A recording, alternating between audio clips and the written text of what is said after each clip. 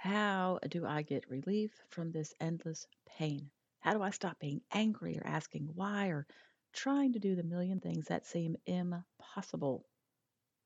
Grief is like that movie Groundhog Day, the same thing day after day after day.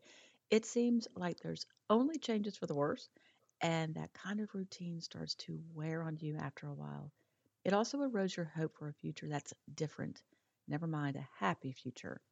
Now, there are three things that will help you when you feel like all you got is grief, that life can't get better, and that God has forgotten you. These things will relieve some of the expectation pressure, help you in your interactions with God, and serve as a reminder that tomorrow can and will be different. Hey, friend, welcome to the Grief to Great Day podcast. Do you feel like you're going crazy? Is the shower the only place for you to really cry? Are you surrounded by people, but you still feel all alone? Do you want to be the you were before your loved one died, but you have no idea how to get there? I'm Steph Cabanis, Southern by choice, wife, turtle triathlete, Jesus follower, and fellow traveler in the journey of grief. I too struggled to breathe, questioned God and my faith, and thought I would never be happy again. But God took my brokenness and He turned it into a breakthrough. So if you're ready to understand how to navigate grief, lean into your faith and take just one step towards healing, then bring your ugly cry, get into a comfortable place, even if that's your bed right now, and let the healing begin. Girl, there's hope for your future. Come on in the house and join me on that couch. I'm Steph, and this is Grief to Great Day. Thank you for being here. I know this is a podcast you did not want to have to search for, but I hope you always feel welcomed and heard through these episodes. Grief to Great Day is downloaded in over 100 different countries in almost all the continents. This should tell you that you're not alone as you walk out the hardest journey of your life. And it tells me that there's a need to talk about grief from a Christian perspective.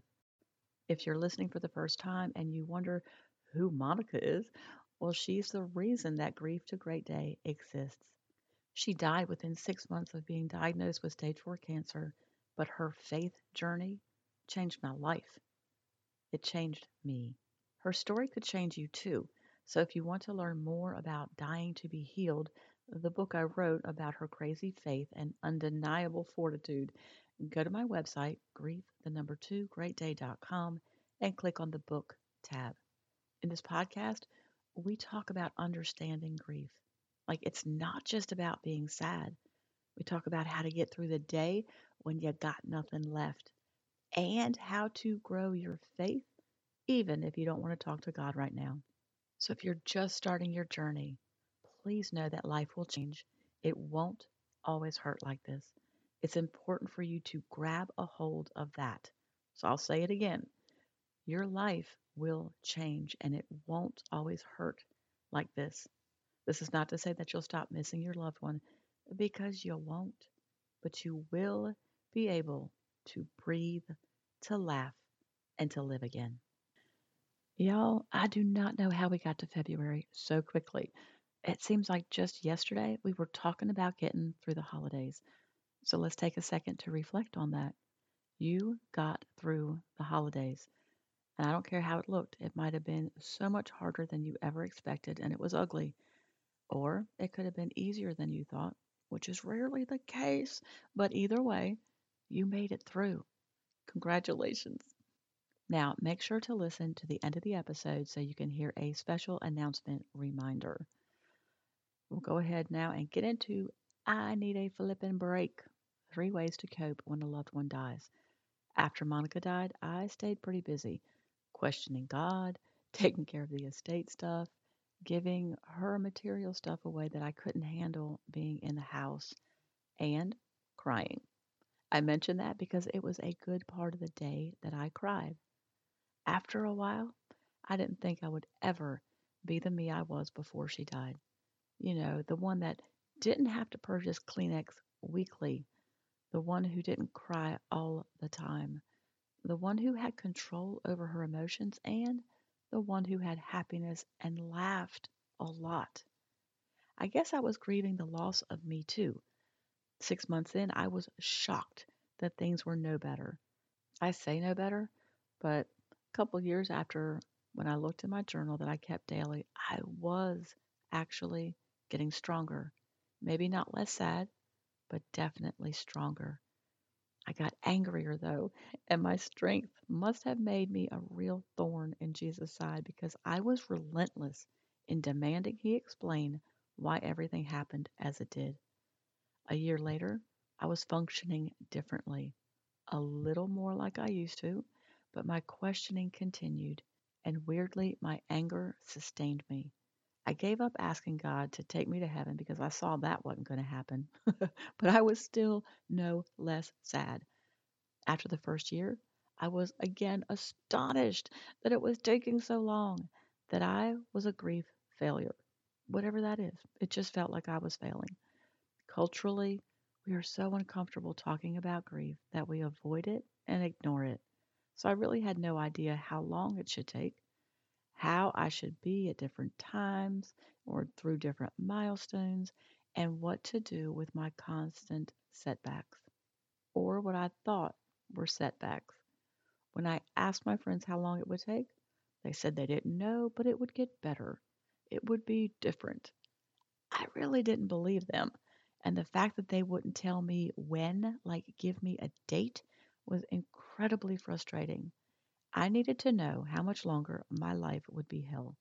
Now, I share this to tell you that wherever you are in your journey, it's not going to be where you want to be. So, the first way to cope in grief is to let go of time expectations. Grief is a process, a long process.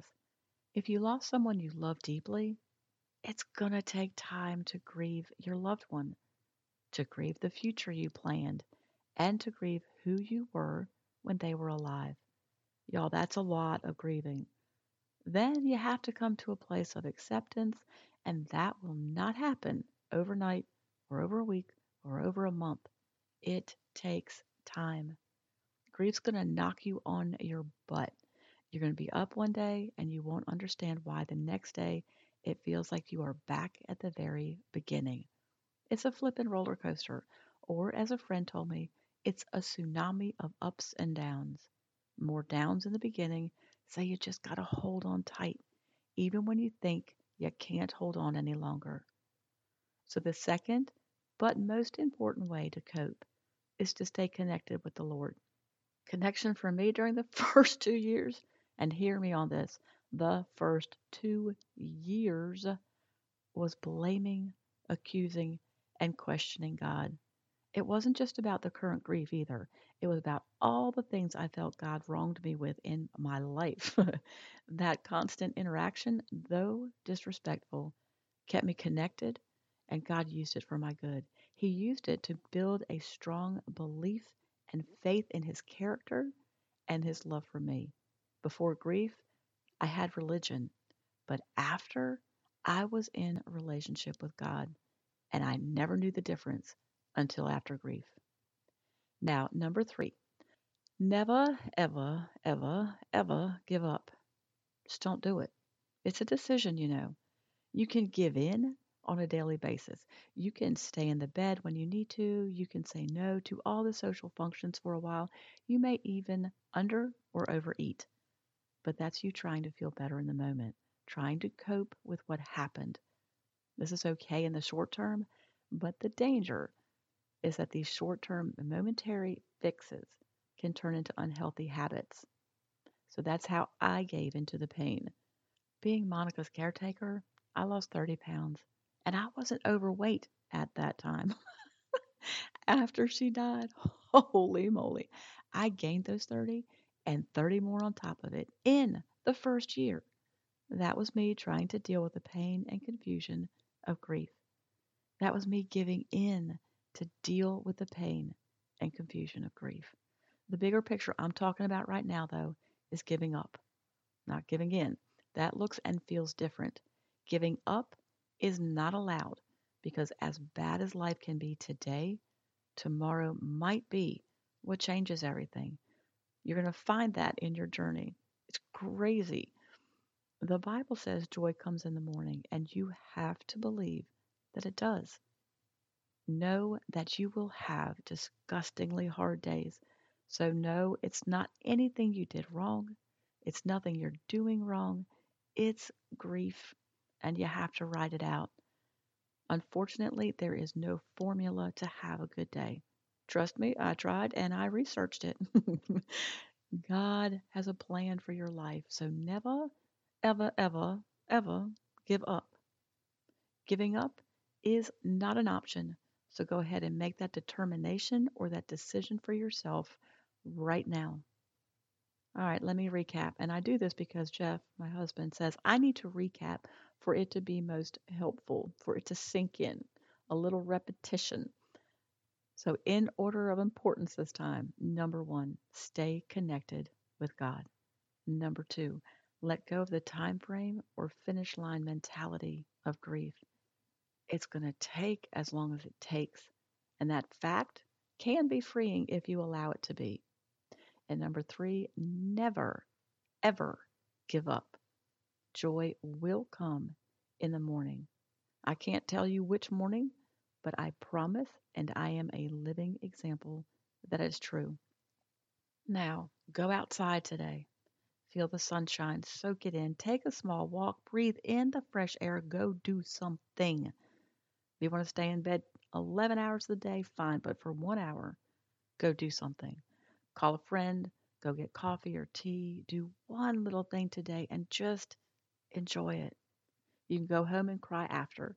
I know I sure did a lot. The word of the week is John 16:22. And ye now therefore have sorrow, but I will see you again, and your heart shall rejoice, and your joy no man can taketh from you.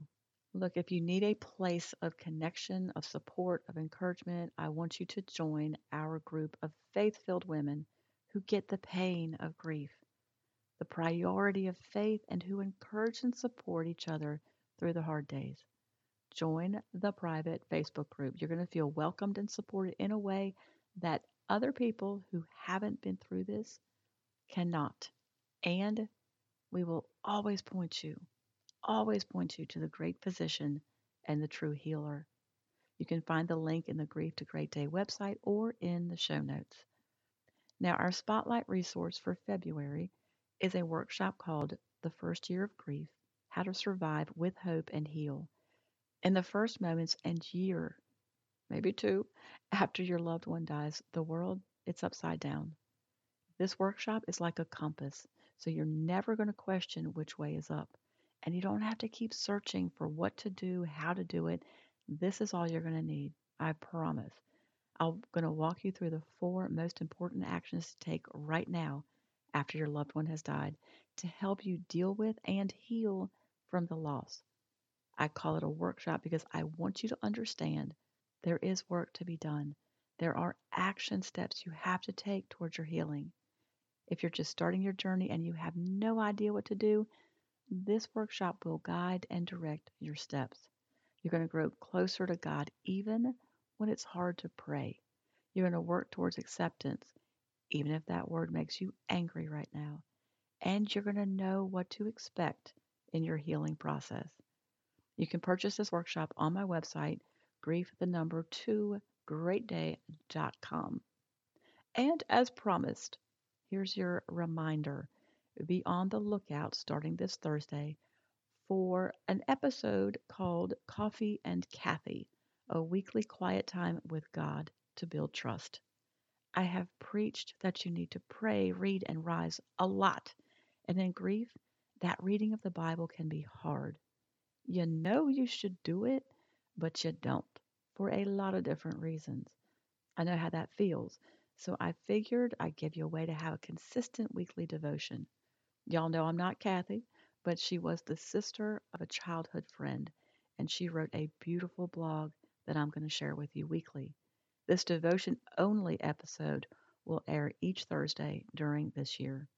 Grab a cup of coffee or tea, get comfortable, and just listen to the Word of God through the lens of Kathy's life experiences.